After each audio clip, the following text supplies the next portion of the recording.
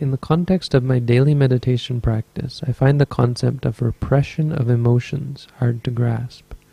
Do you think meditation inhibits people from being able to repress emotions or memories? Yeah, repression is a bit of a difficult concept. It's not really... it's not dealt with the same in Buddhism as it is in Western psychology. Although I'm not totally up on Western psychology, especially modern Western psychology. But the classical view of repression is that it's bad and it's a negative thing. It's something that that is the cause of all of our problems. So digging up is considered to be a very important thing, to come to terms with these things. There is some overlap there, or some parallel in Buddhism, but it's not exact. Momentary repression of emotions is actually technically what we're doing in the meditation practice. When you practice loving kindness meditation, for example, you're repressing the anger.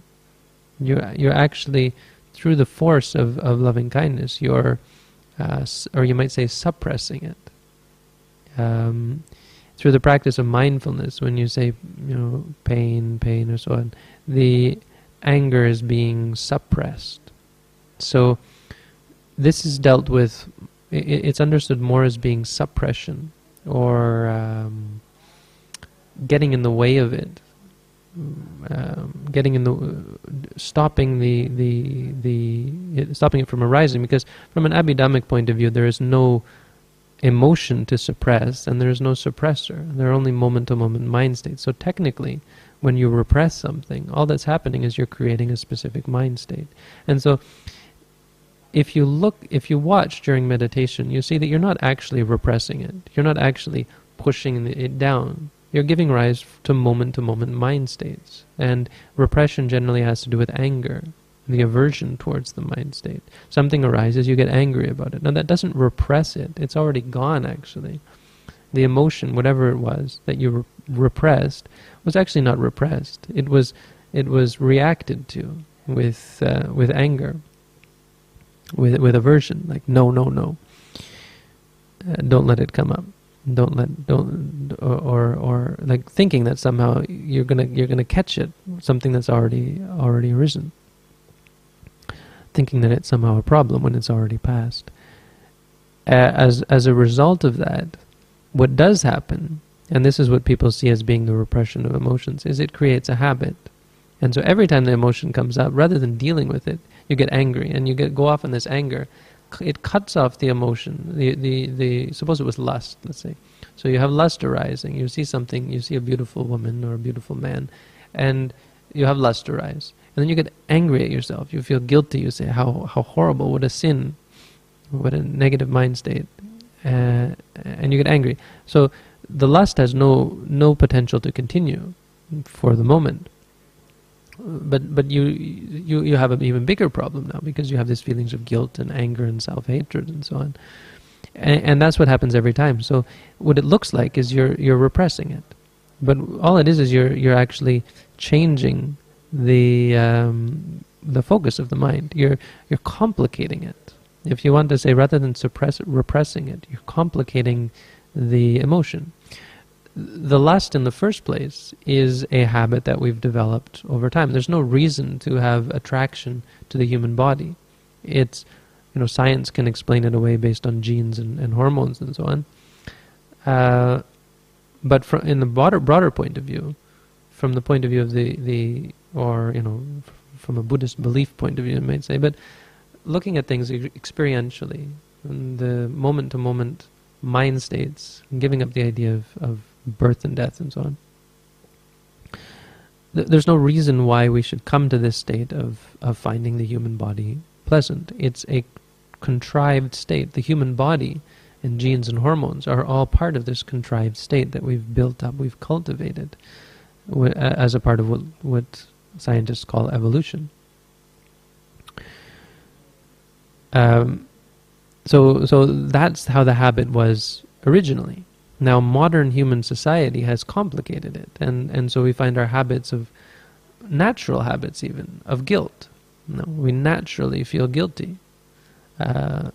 And in fact, you might even think it curious how the Bible legend in Genesis, how Adam and Eve, right, why they were fig leaves, is because of the knowledge that they've gained.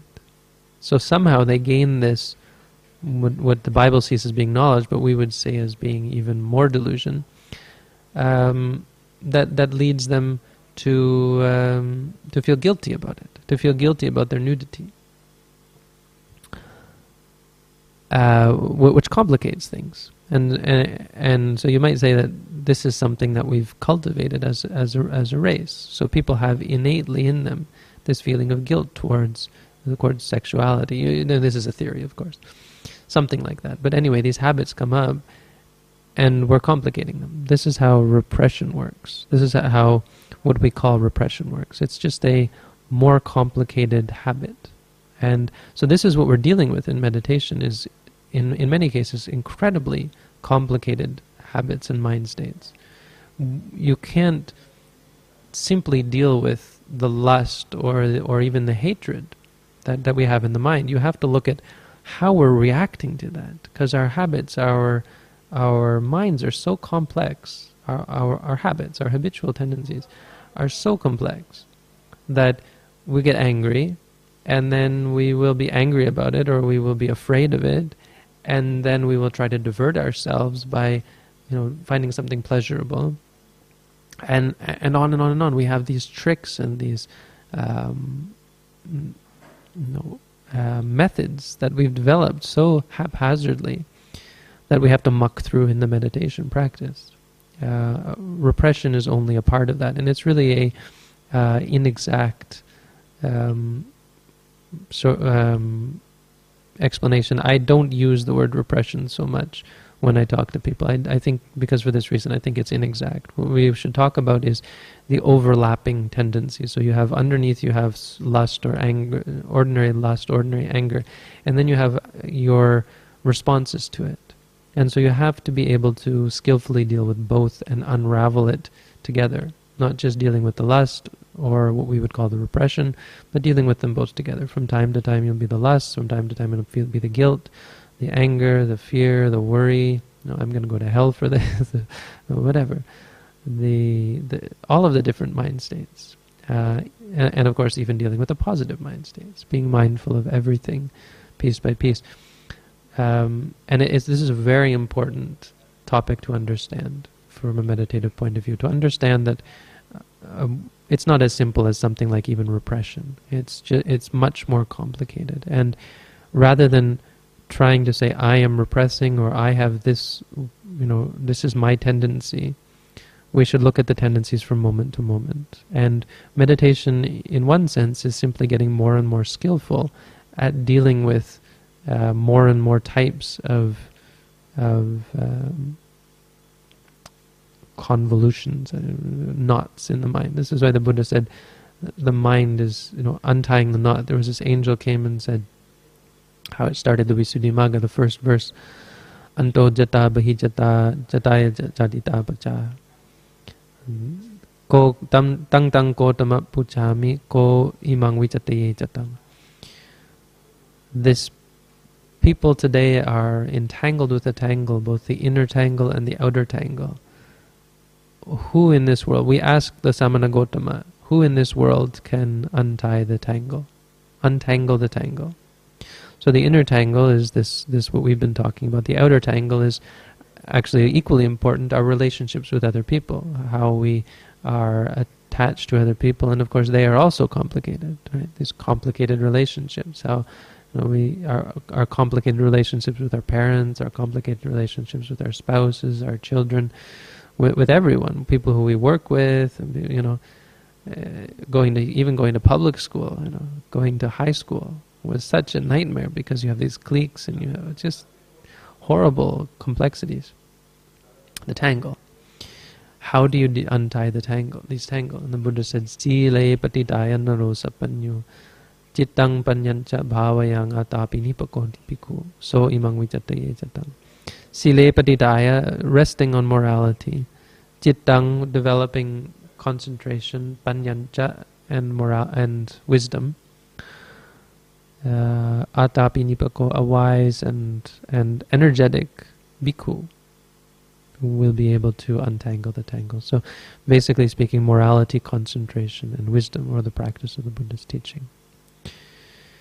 Which of course, I don't think I have to go into what I mean by morality, concentration, and wisdom. You can of course study, and I'm sure you're already fairly alert as to what these mean. But from a meditative point of view, just briefly I suppose, the morality is the bringing the mind back to the object. The concentration is the focus that arises when you do that.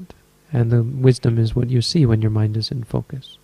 So the meditation practice is the development of morality, concentration, and wisdom that slowly allows you to simplify your habits, make your mind work in a one-to-one relationship instead of reacting and then reacting to your reactions and so on.